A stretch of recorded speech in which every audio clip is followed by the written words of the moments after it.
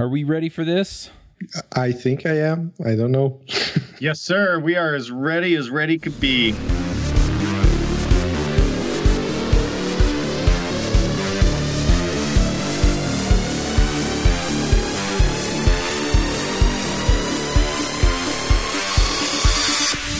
This episode is sponsored by Hired.com. Every week on Hired, they run an auction where over 1,000 tech companies in San Francisco, New York, and LA bid on JavaScript developers, providing them with salary and equity up front. The average JavaScript developer gets an average of 5 to 15 introductory offers and an average salary offer of $130,000 a year. Users can either accept an offer and go right into interviewing with the company or deny them without any continuing obligations. It's totally free for users, and when you're hired, they also give you a $2,000 bonus as a thank you for using them. But if you use the Ruby Rogues link, you'll get a $4,000 bonus instead. Finally, if you're not looking for a job but know someone who is, you can refer them to Hired and get a $1,337 bonus if they accept a job. Go sign up at hired.com/JavaScriptJabber. Hey everybody, and welcome to the JavaScript Jabber Show. This week on our panel we have Joe Eames. Hey everybody. Amy Knight. Hello from Nashville. Go Preds. I'm Charles Max Wood from devchat.tv. And this week we have a special guest, and let me see if I can get this name right. It's Irae Carvalho. And I probably slaughtered it. That sounds right. No, it's almost there. It's Irae. It's more like a... Irae. Okay. Yeah, that's it. I'm so impressed with you, Chuck, right now. I just have to pronounce it in my best Italian, and then it sounds okay. All right. So you're here to talk to us about Mendel. But before we do that, do you want to give us a brief introduction, who you are, where you're from, where you work, all that good stuff? Sure. That sounds good. I am from Brazil. I've been working with web development since maybe the 2005 on the web directly. But before that, I worked like maybe 3 or 4 years doing Flash development.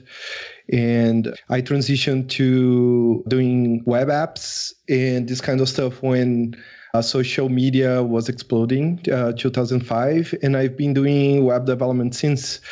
I had a brief excursion into iOS development, but it didn't take long. Like they pulled me back to JavaScript again.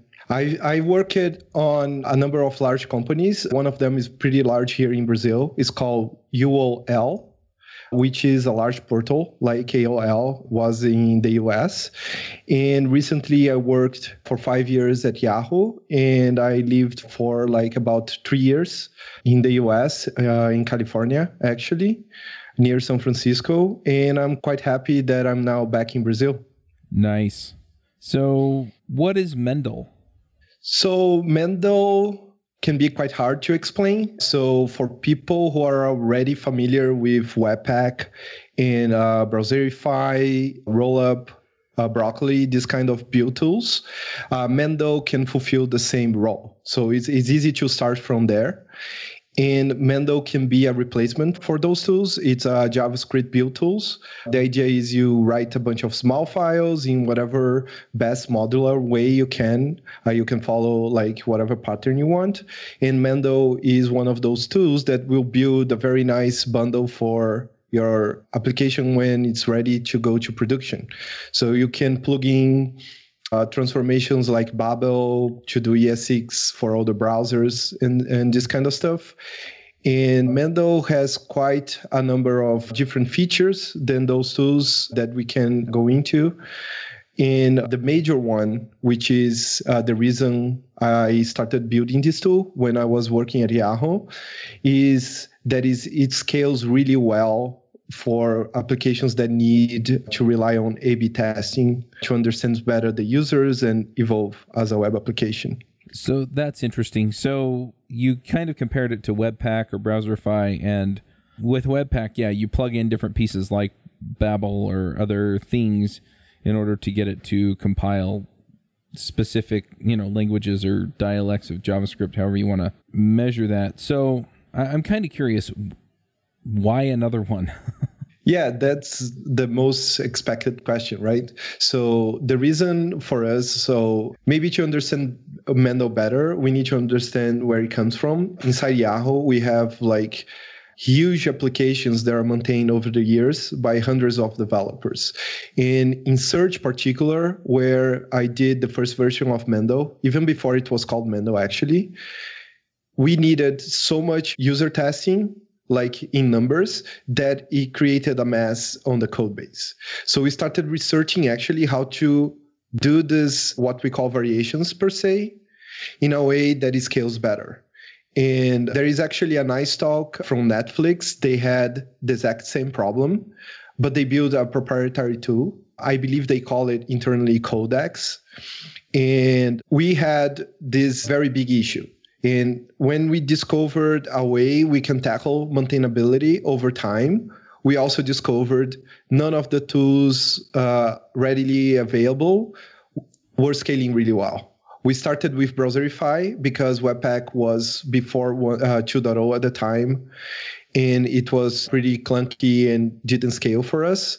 So Browserify was doing a good job for the beginning of the application. And as we started growing, we realized we were building too much Browserify transformations and a lot of custom plugins for Browserify. We realized it was time to do something from scratch. By this time, I was already on Yahoo Mail, and the recently launched version was built already using Mendel. So there is a couple of things we can go into why Mendel is different from Webpack, but the major one is because we organize the application in a way that those experiments and those variations we have on the application live in different folders. We actually built everything from scratch with slightly different internals to the building tool, which allowed us to use multi-core. So it's like blazing fast in comparison to all of the tools available. And also brings these variations, which I guess I'll have to explain better, into a first-class citizen on the build tool.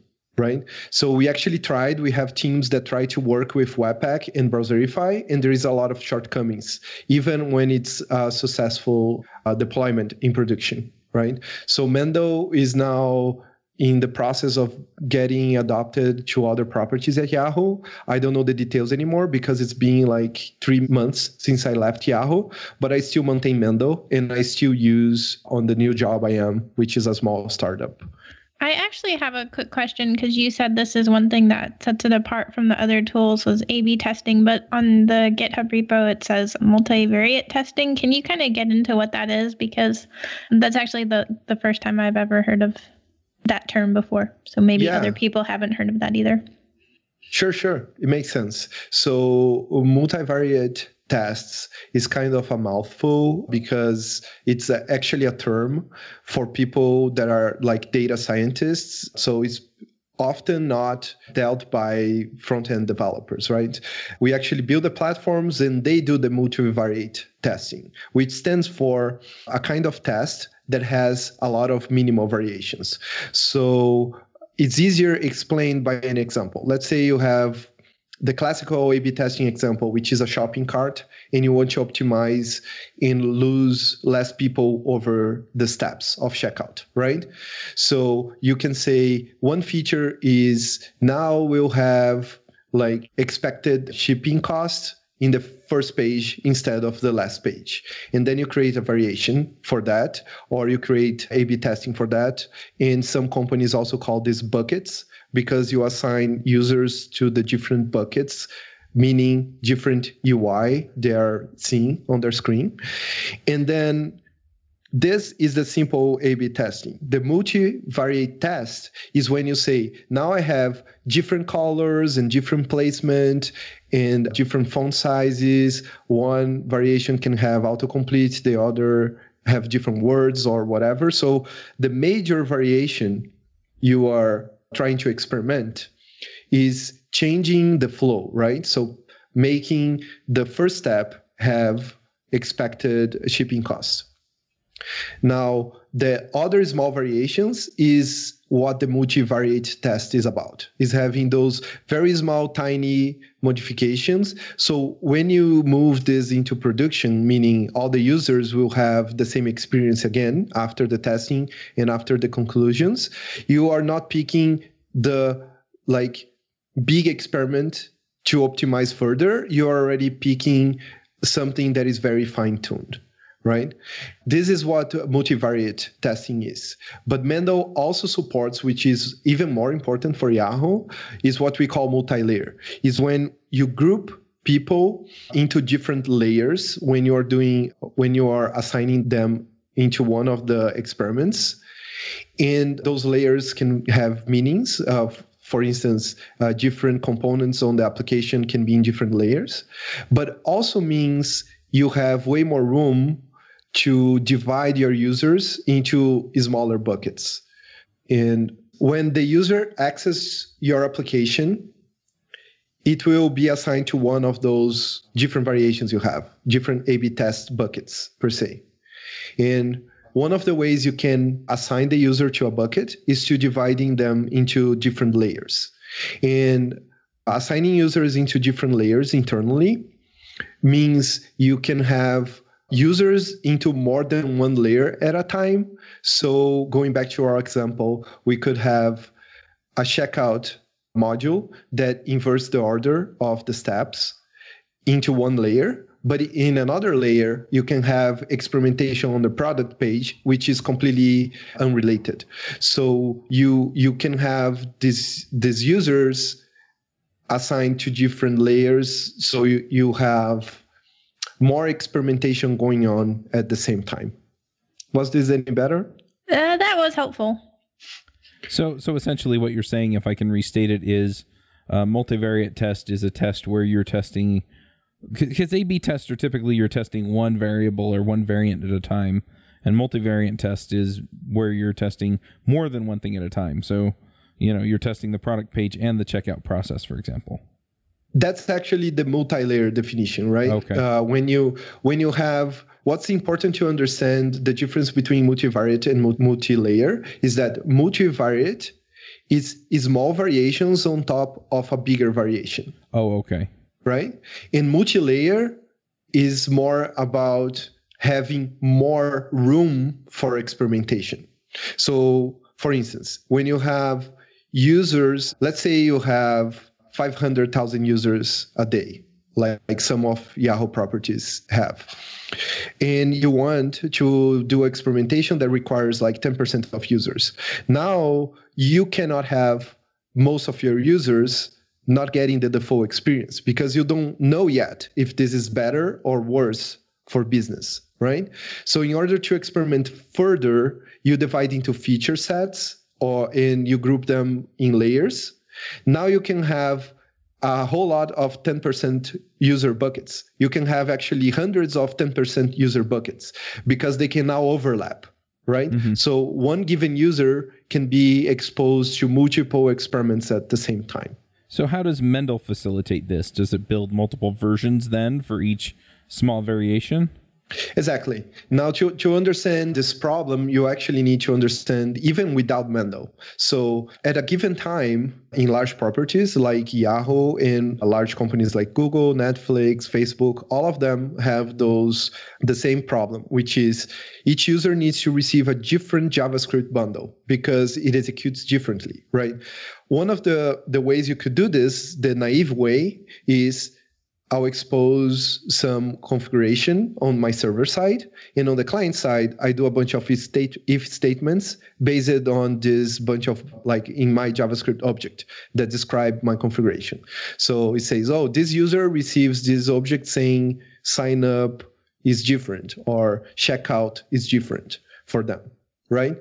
But when you have hundreds of those, you are actually making your JavaScript so big, it's worthwhile having a build tool that understands how to separate those into different bundles. So each user will receive exactly what they need so you don't impact performance. And when you're trying to do this on the scale for larger companies, and even for small companies that want to do the right thing, which is using a lot of variations to over-optimize even before you go to production, right? For instance, one scenario that I mention when I'm explaining Mendel to other people is that if you have 40 variations at the same time, and this can happen quite often because sometimes you need to run the same variation for like a couple of weeks to get meaningful results. So those 40 variations divided into 8 layers. needs to generate 6,700 different bundles, right? From applications such as Yahoo Mail, which is already like quite big bundles. It's quite impossible to do in runtime. So, and even with Browserify or Webpack, we were seeing build times for only like 5 variations to about an hour or an hour and a half. And this is totally not acceptable because we do continuous integration and continuous development at Yahoo. And every single pull request on internal repos needs to build all those variations in order to run tests and acceptance tests, Selenium tests, what have you. So Mendel was built from scratch to solve this problem. It can build all of those variations in a very efficient way because it doesn't actually build a single bundle as output.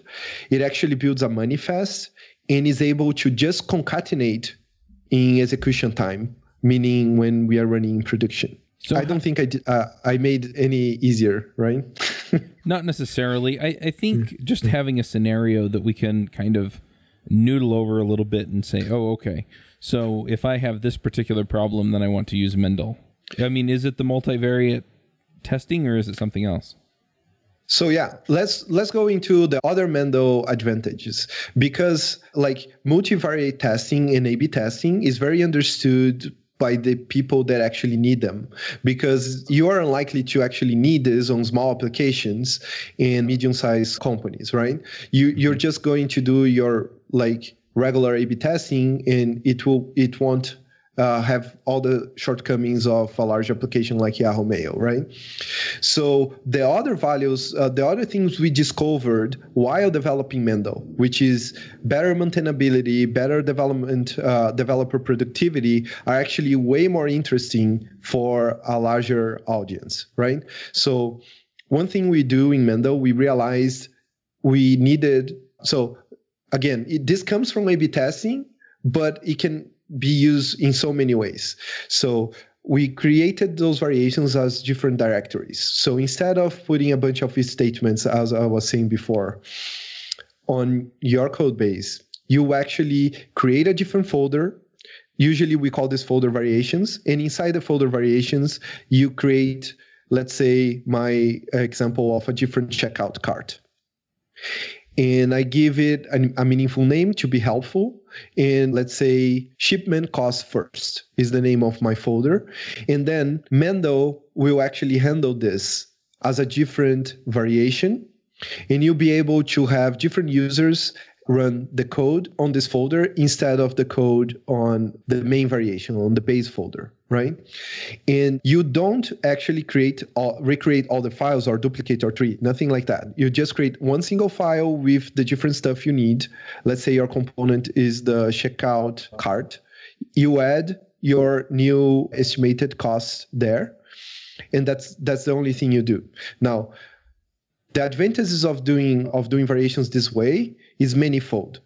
And I'm seeing that on the small startup I'm working right now, which we have kind of a couple of variations at a time only. Because once an experiment is done, you can easily dispose of it. And this will help your code base grow in a way that, let me try to explain like this. Organizing your files on your different paths, your different code paths into different folders will make it easier to dispose of unwanted variations and actually also to keep variations that work for a long time. So a scenario that I run quite often on products using Mendel is to have internal variations, such as debugging variation. You can add a bunch of components that can debug backend performance, for instance, and do a timeline view of all your backend and database latency, and you can put this on a separate folder. Now, Mendel makes sure only people that you want to get this code will get it. So in production, the users will not be impacted at all in performance, and it's very easy to understand your code base. So this is very visual. So maybe I can ping you the image I put on the shared notes. Yeah. And you can help me Yeah, we'll put it in the show notes so that people can see it. Yeah. So this is from a variation we created on Yahoo. And we were experimenting having a square logo in the left-hand side of the mobile search, right? And in this example, on the left-hand side, and this is the experience 90+% of the users are getting, right? The users that are getting the baseline, the developers can clearly see all the files included as usual per like using source maps. And then on the right-hand side, I have a comparison on this image, which have a variation, which is called logo short, which stands for the small square logo on the top left of the screenshot. So once you start developing using Mendel, every difference you want subset of users to have will be super easy to debug because you're able to put a breakpoint in the specific file that affects this one variation. Okay. And you just do that in code? Yeah. So in this particular component, we used React for that. It was a visual component that had a search box on it, right? So in order to do the variation, we duplicate the file into the folder for the variation. And we do all the modifications we need. There are a couple of command line tools that accompany Mendel that can help you make a diff so you can analyze the code. But it's quite similar to Git branches in the sense that you can see the difference from this different kind of code from the baseline code, right? Yeah, I think that's it. Maybe it helps if we talk about the other points. So we covered A/B testing and we covered maintainability. So suppose you have, let's talk of a different example so we understand how code can be more maintainable when you use Mendel. One good example is when you have, let's say, a different team that does something on your website and they're not coders. So let's say they are your commercial team, like they sell ads and stuff for your blog. Okay. So you have your blog and you have these folks that help you selling more ads on the sidebar. And what they care about your posts is a lot of metadata that is not necessarily only what you wrote. So you have a bunch of keywords and you have tags on your posts. You might be using WordPress to do that. But when they're actually seeing the site and trying to make sure they are putting the right campaigns into your blog or your news site, you can have them see this on the interface. And this is used a lot on medium to large companies where you have a team that is doing something, some kind of introspection on your website, right? So you can create a bunch of UI components that says, okay, this related article below the blog post has these tags, right? The tags are not actually visible for users, but you want other people in your company to be able to see that because it might impact the business, it might help their workflow.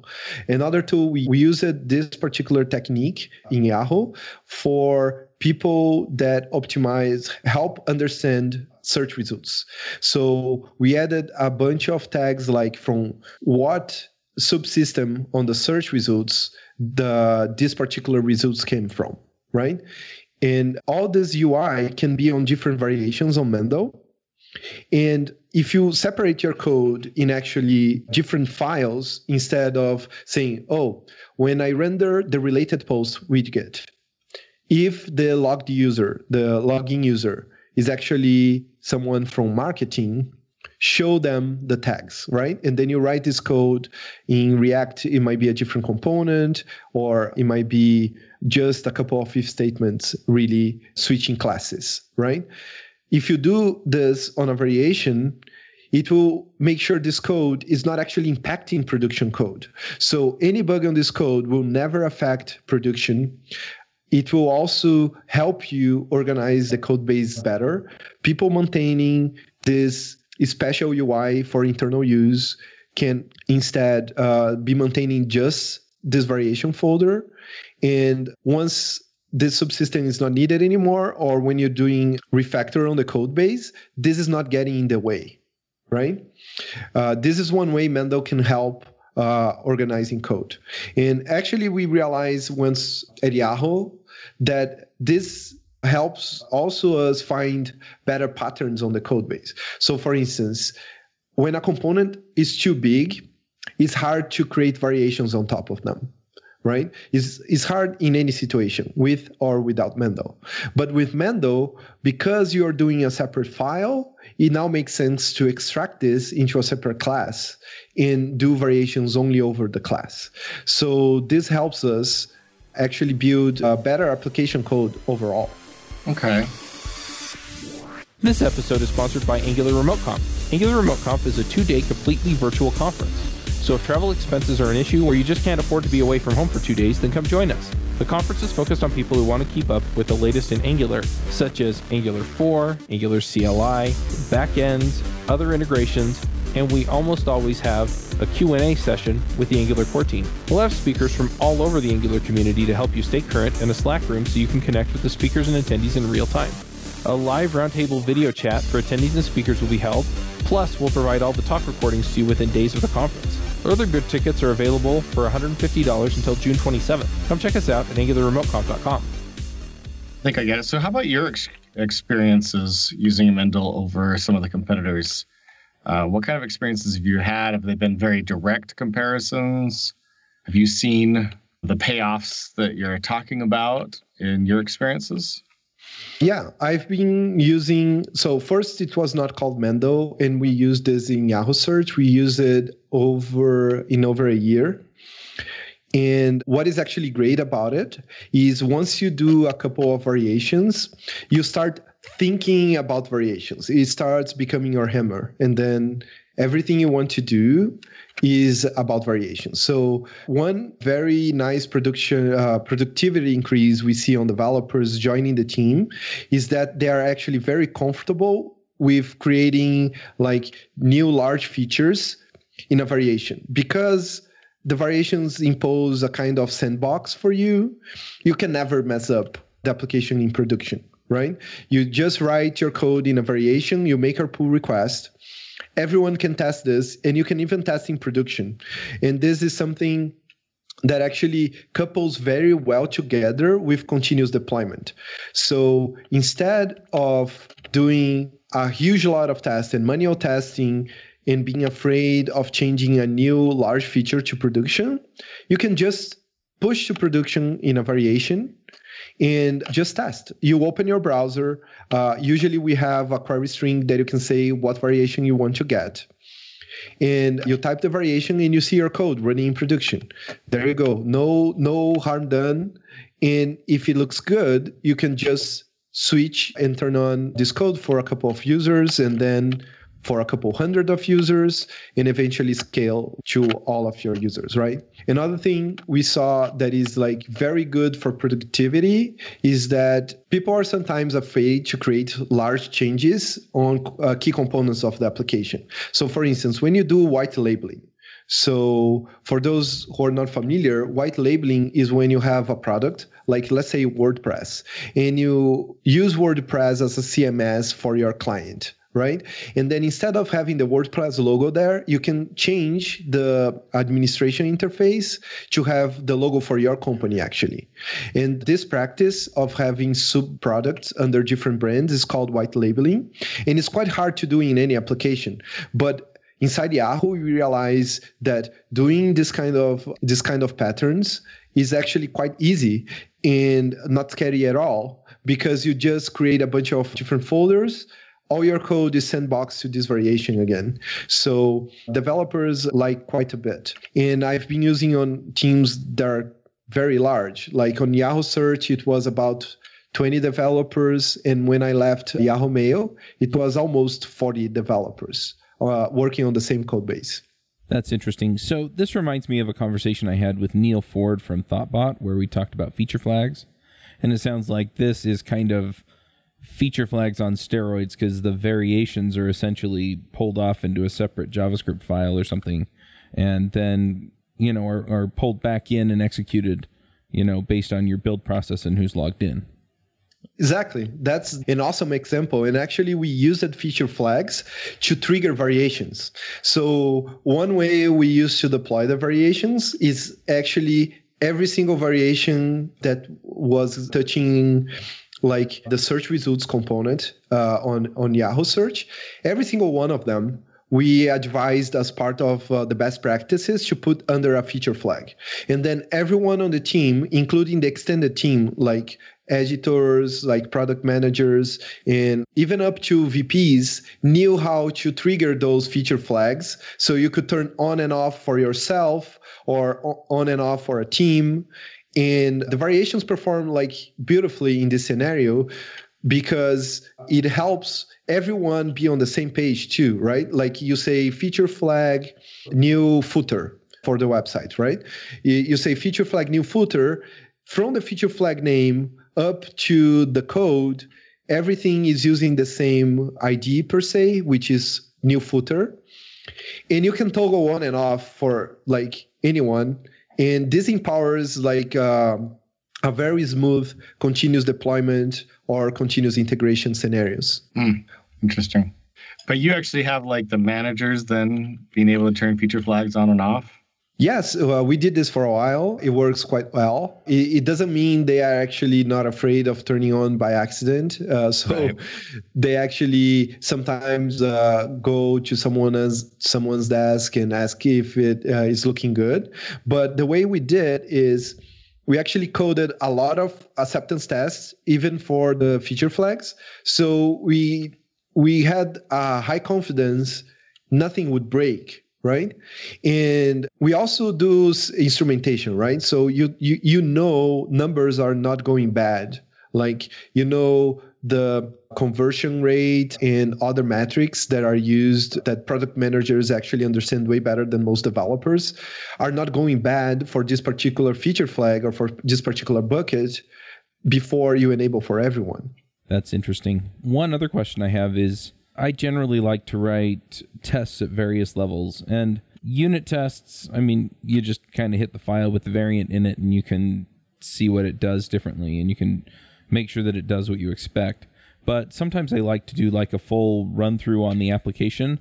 So do you have different tests set up, you know, for Selenium tests and whatever, where you just turn the different feature flags on and off or turn the different variants on and off? Yeah, we do have a couple of ways to work with Mendel and tests. Of course, like Yahoo is also a huge fan of tests. And I myself, that not working at Yahoo anymore, still like to do all that you said.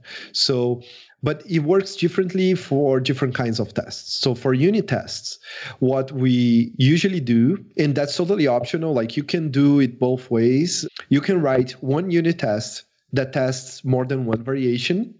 And to do that, you just require the two different files. And then you run the test. You can even do a loop and say, loop through these 3 or 4 files that are doing the same thing on different variations. And then on your unit test, you can do some if statements. But what I prefer to do is actually duplicate my unit tests and write the differences against the different file that I just changed. And this is slightly better in a couple of ways. So the first one is you're building a variation. So if it's a permanent variation, maybe the other approach is better, but most of the variations will stay for a while under a feature flag or under A/B testing experiment and will go away. So when this goes away, there is 2 ways. So either it's going to production, so every user gets this now on, or it's discarded, right? If it's discarded, you discard the unit test together. So you don't need to go and maintain your unit tests again and like remove all the if statements or the for loop or whatever. So it's super productive. And if you merge into production, it's the same. You just override the old unit test. You override the old class with the new class. And suddenly you are in production. This is interesting to understand how Mendel structures files. Mendel just uses the file system. It's a super easy mental model because everyone understands when you copy over a folder on top of each of other one and you merge recursively, you just get the new results, right? Like the files that exist on both folders will get overwritten, right? I have a pretty neat schema that we can also put on the show notes if you want. It's the bottom one that is like colorful. This shows how we mix multiple folders, right? So if you're doing this for production code, like you write, for instance, a new sidebar that has less ads than before because everyone is blocking ads anyways. So let's reduce the number of ads. You put this on a variation, and once you're ready to move to production, this will just get copied over the main bucket, right? If you do the same with the test, it's super cool. That's something that actually makes development faster. Is one more thing that makes development faster with Mendel. The other thing is Selenium tests, or what people also call acceptance tests. For those tests, it pretty much works like feature flags, and it works like how you would test your code is just by using the query string, right? So if you want to write acceptance tests against your checkout cart, you just have one already, hopefully, or one Selenium test already. And then you just add a couple more clauses to your test. And instead of hitting the regular URL, you can hit, for instance, ! new shopping cart. And then you write different clicks or different click handlers and different assertions based on the different experience. So one other thing that I'm kind of curious about now that I have the idea of multivariate testing and A/B testing in my build tool is, do I have to build in the tracking, or does Mendel give me some way of actually tracking my experiments so that I can say this one or one of these 2 out of the 10 is a clear winner? Yeah, actually, Mendel is separate from this kind of tools. So Mendel, and this actually remembers me of the point I was making before about feature flags. Mendel is not the tool that enable you to do feature flags. Is not the tool that helps you assign users to the different tests, and is also not the tool that measure the tests. Mendel is just the build tool that enable everything to work together. So when you have your application in production, you have a couple of all of these tools playing together. And let me explain from the user browser point of view how this works. So the user goes into your page. The first thing that needs to happen is to assign the user to one of your variations, right? This can be random assignment, and it can be uniform assignment, and it can follow a bunch of rules. That's where you decide if you need multi-layer or not. And this, one of the tools that is quite popular right now that does that is Planout. It's an open source project by Facebook. And it only deals with getting random code generated and assigning the user to a particular variation you have, or to a particular A/B test you have to run, right? Once you do that, usually you set a cookie, right? After that, Mendel comes into play and gets input from this tool to decide how to bundle your JavaScript. At this point, Mendel, you already run the build part during your continuous deployment or your manual deployment, whatever. And Mendel will actually serve a hashed URL that is capable of outputting the bundle for this particular variation, right? Once your application loads and the user sees the variation, the last step is actually measure that. And people usually use Google Analytics for that, or Mixpanel, or a bunch of different other tracking tools that will measure what is happening. Like, is the user clicking on checkout, or is they leaving checkout? Which one of the variations is better? So in this tool, the only thing you need to do if you already have Google Analytics in your website is just pass a new param saying this is a variation. And then on the Google Analytics interface, you can set up some filters to see the difference between the buckets and generate pretty graphs and this kind of stuff. So Mendel is only the build tool. It gets your code from ES6 or TypeScript or even plain JavaScript into all your different files on your code base, into this manifest after all the transforms that can be done by Babel and this kind of stuff. or Uglify for production code, and makes sure the right user gets the right code. Got it. So if somebody wants to get started with this, I mean, is it just npm install Mendel, or is it more involved than that? It is a little bit more involved. Everything is on npm. We have on the repository, we have an examples folder. The easy way to try it out is to take a look at the full example, which includes everything. We also have an example with Planout and Google Analytics if someone wants to take a look. And the nice thing about Mendel right now is that we are building 3.0. 3.0 just got ready. So we actually need help from the community, like from anyone that wants to jump in. Like we don't have a lot of documentation. We'll be putting some effort. Hopefully before the podcast goes to air, we already have more helpful examples. But after installing Mendel, you need to do kind of two-step. You need to write your configuration. So basically you say, where is my code? Where do I want the variations? If you don't want variations, Mendel works just fine. It can work as a replacement for Webpack and other build tools. It's just faster for people that are not interested into variations.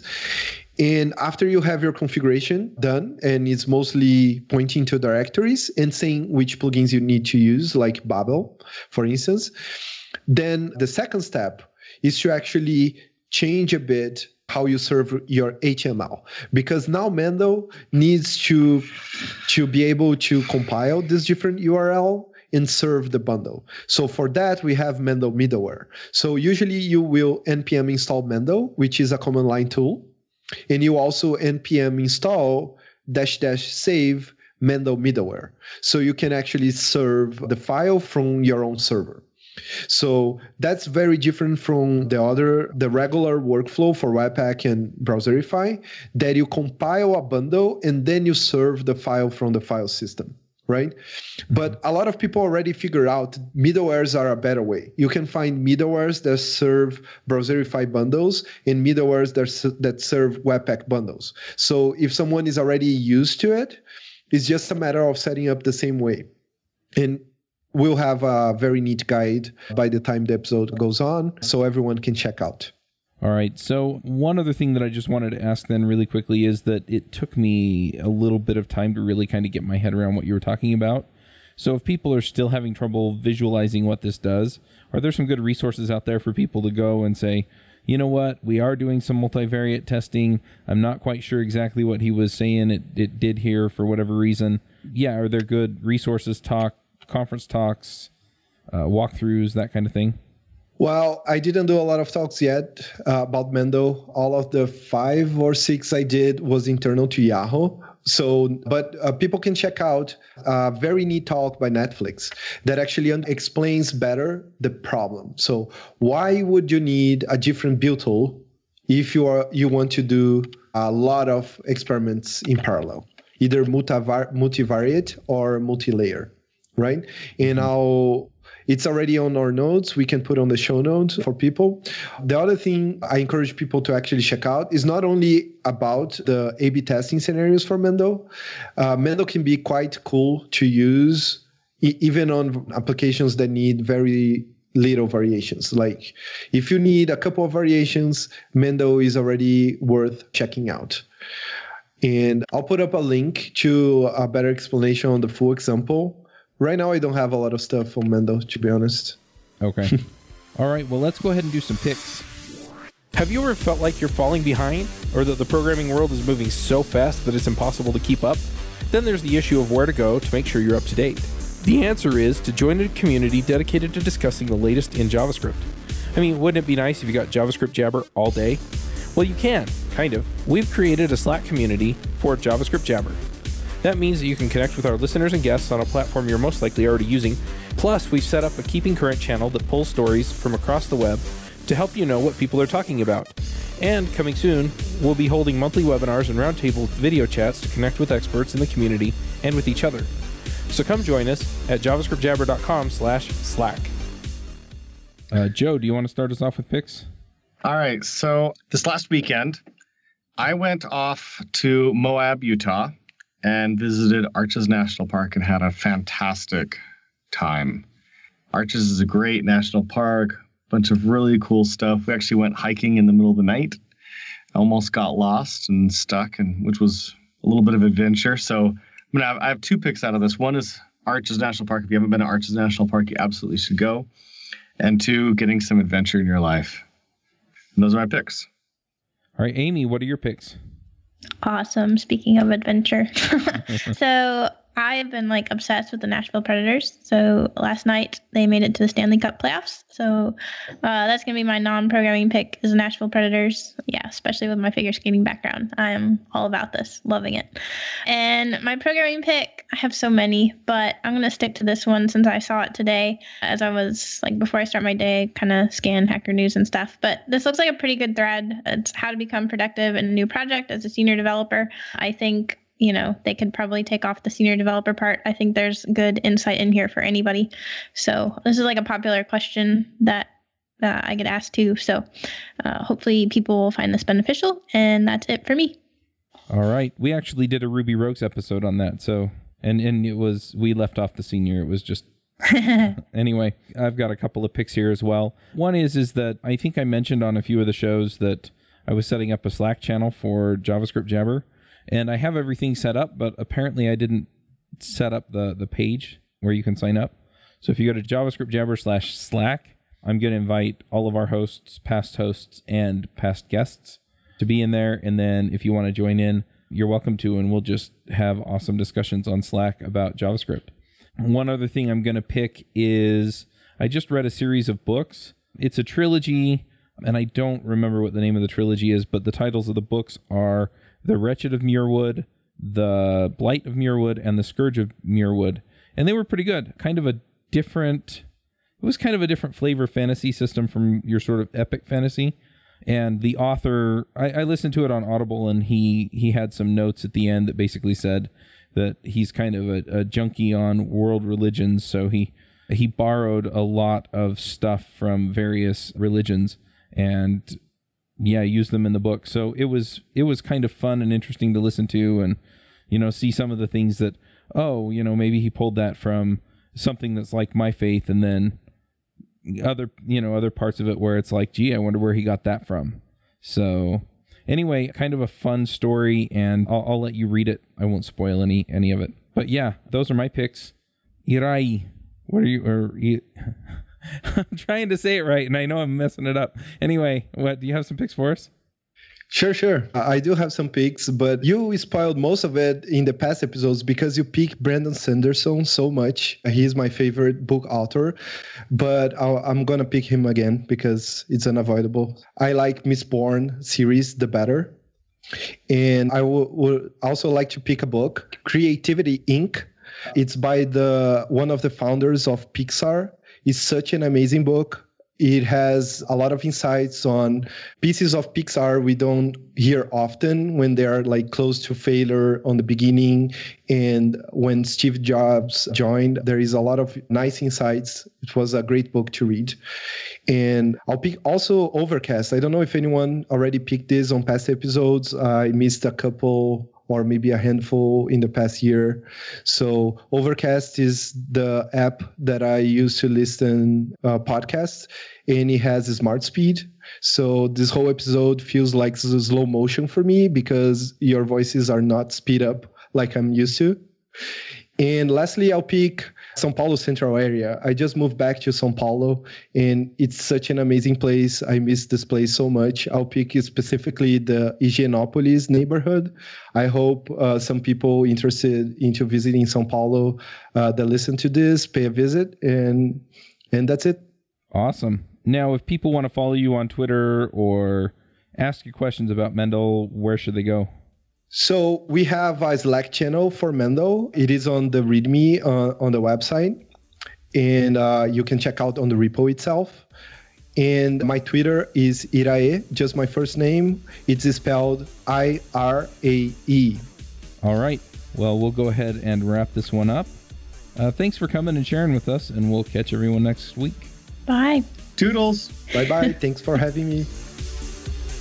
Bandwidth for this segment is provided by CacheFly, the world's fastest CDN. Deliver your content fast with CacheFly. Visit CACHEFLY.com to learn more.